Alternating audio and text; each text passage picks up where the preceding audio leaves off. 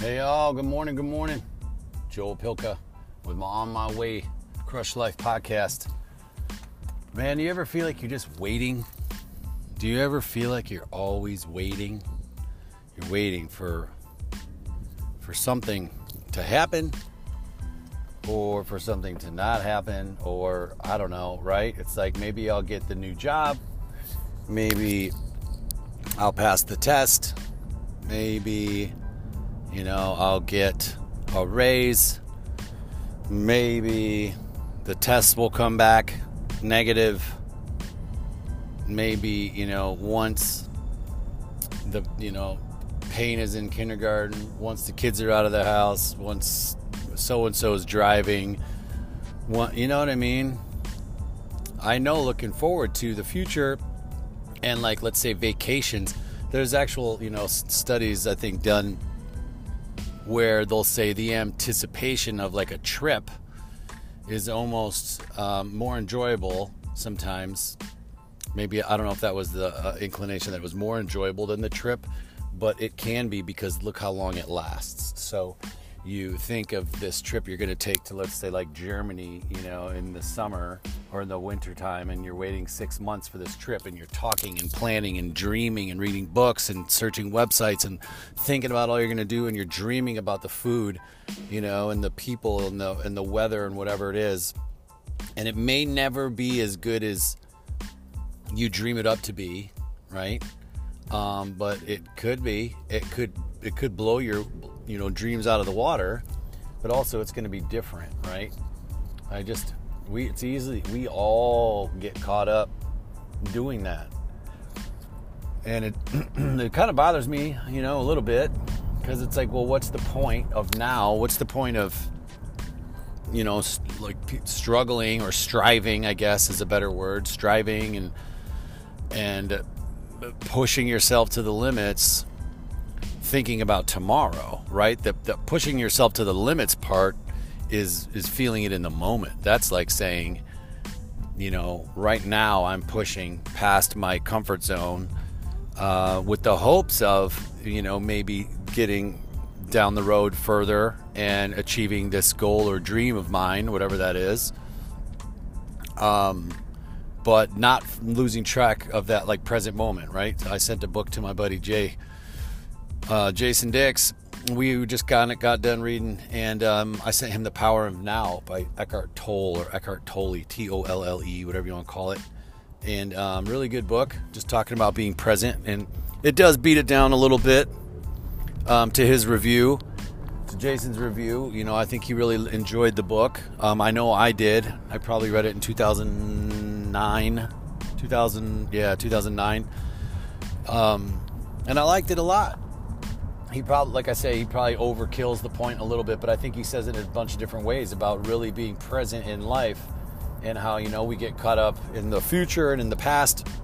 Well, for me, it's mostly the future. I don't really think about the past much at all, unless I'm thinking about, past friends, right? Maybe that have moved on, passed on or whatnot. I don't think about my health issues very much. Sometimes I can't help it because the ileostomy I have is right here next to my belly button. So what am I going to do? I see it all the time, and I feel it, and I know about it. But it's the living in the future part that keeps me unsatisfied with the present. And that's not fair, right?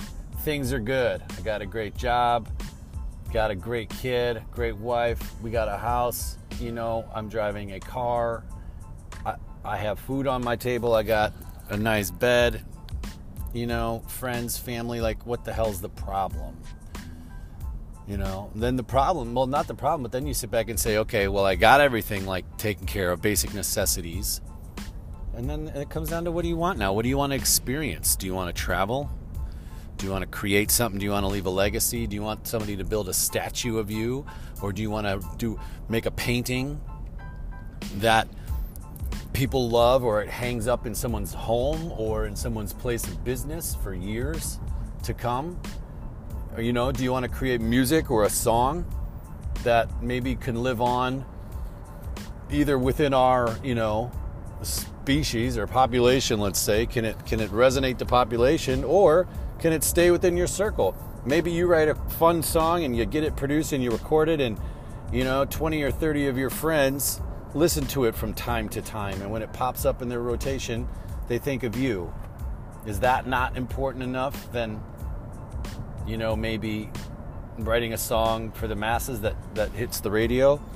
In fact, if you think about it, let's say maybe Tim McGraw or something writes a country song, or Elton John or whatever it is writes a song, and a lot of people love it, but there's a tiny, tiny, tiny niche group that really love it. It's like their anthem, and they play it all the time, and it's a part of their lives, and they resonate with it, and it really hit home for them. So what about that? What's the difference between Elton John writing a song and having 20,000 people, let's just say, because it got in front of more people, 1,000 people love the song so deeply in their heart? Or maybe you write a song and 2 people in the entire world love it so deeply in their heart, like it means so much, it's so special to them, right? So what's the difference? Maybe Elton John had better marketing, for that matter. You know what I'm getting at? It's like, if it's making this sort of impact, and at what scale, does it finally satiate? At what scale does it finally appease you that it was good enough, or that it was enough? I don't know. That's a deeper question for everybody, but truthfully, that's what happens. We get comfortable, and then we either just maybe sit around and keep getting fatter and fatter, and maybe that's awesome and we enjoy it, or we decide to explore, or you end up creating something, I feel like, right? And it's either memory or relationships, or it's, again, some sort of like product or output or service usually it's revolve around helping people. So anyway, I think about a lot of those things. A lot of times it's like, what do I want to create? And I don't mind not having it now, but I want to be able to create. I want to be able to be in the process of, right? I want to be able to be in the process of creating, which I am at a very small scale, 1 hour a night or 3 hours a week, or whatever, however much time I have, however much time we get. But that's the fun part for me, is being in the creative mode, creating it, and then obviously completion. So, how do I find time to do that? Well, the problem I'm coming up with is that you end up having to go back away from being comfortable. You got to go, I got to go. I would imagine, like, you have all your basic needs met, but then you have to risk a little bit of your basic needs, whatnot. Maybe you don't have to spend more time somewhere else, right? Or you shift how much your needs cost, and then really bear it down to what your needs are. You've heard me say this before. I don't know, just on my way in. I'm not negative on the subject by any means. I just keep exploring inside me and what that drive is. Like, what am I trying to do with, like, let's say, a legacy? I have my child, my family, and then I don't know, I love writing, I love connecting. So how do I find time for that? And I don't want to live in this future state where I'm constantly really dreaming about the future. I want to talk really more about, like, how today, like, what can I do today that feeds that need and makes me happier in the moment, so I get to create, and that also maybe will set me up for this life I envision in the future, right? So try not to get too caught up waiting for what's coming next, as far as what stage of life is going to come, because we'll just miss the one we're in right now. Whether it's being present with your children, or being present with your spouse, or last night for me on the couch, my mom's in town, she was talking to me, and I have to get some of this work done that I've been spending time with family, but sometimes it's 11 o'clock at night and I have to be on my phone, either creating an ad or updating a form or a website or whatever I'm doing that day, or rewriting the program. It's like, that's just when it has to get done. So I'm in the room and I'm talking, but I wasn't fully present last night. And I don't know, I just wanted to take a minute to just chat about that. Being present is not always easy. and there are so many things that pull our attention away. But there's times that if we can pull ourselves out of it, almost like meditation. You're there and you're talking with somebody, next thing you know, you reach for your phone, you're in your phone, and then you recognize it. You're like, oh, I should put my phone down. I was just talking about this with a buddy. You'll be like with your child, and then all of a sudden you'll grab your phone to do something, and you'll be like, okay, it's the middle of the day, it's Saturday, I don't need to be on my phone right now. There's plenty of time to do that, and then I check myself and I put my phone down. And it's like meditation, really, where in meditation, these thoughts come into your mind, and sometimes it's easy to just let them blow right past you, blow right over, or sometimes you don't even recognize it, and you latched onto that thought, and you're down the rabbit hole thinking about, how you're going to improve your email workflow, or how you're going to organize your email inbox so that you can be more efficient. You know what I mean? Like random thoughts like that jump in, or an idea for a business or a book or something, and you try not to follow those. Sometimes you just have to. When you're meditating, if you get an amazing idea, you just kind of, from time to time, if it's a really big idea or you just can't forget it, you have to address it. You'll either think about it for a little while and get creative with it, because I've solved problems, inside of meditation, which it is used for as well, to be creative and to problem solve. But, and that's a lot of fun, actually.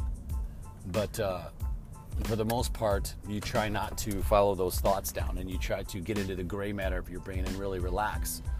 And that can be how it is, when you're present with your children or your family or work, or you're in a meeting. It's like that little need, that little point in your brain when it like asks you to check your phone. It's looking for that little dopamine hit, and you go to do that. Is maybe just closing your eyes for a second, one beat, and like letting that feeling pass, right? And maybe only doing that, I don't know, 1 or 2 less times a day, right? So if you're doing it 10 times a day, and if you don't do, you omit 2 of those over the course of a week, you're looking at, 15 extra times that you didn't do it. So there's an improvement. Even like 1 time a day is an improvement, right? So just be conscious of the fact, like, that a lot of times we're thinking about something else. We're somewhere else in our brain, and we're not fully paying attention. Almost like I am now when I'm trying to park my car. This is crazy. But what are you going to do? We're going to crush life. Have a great day.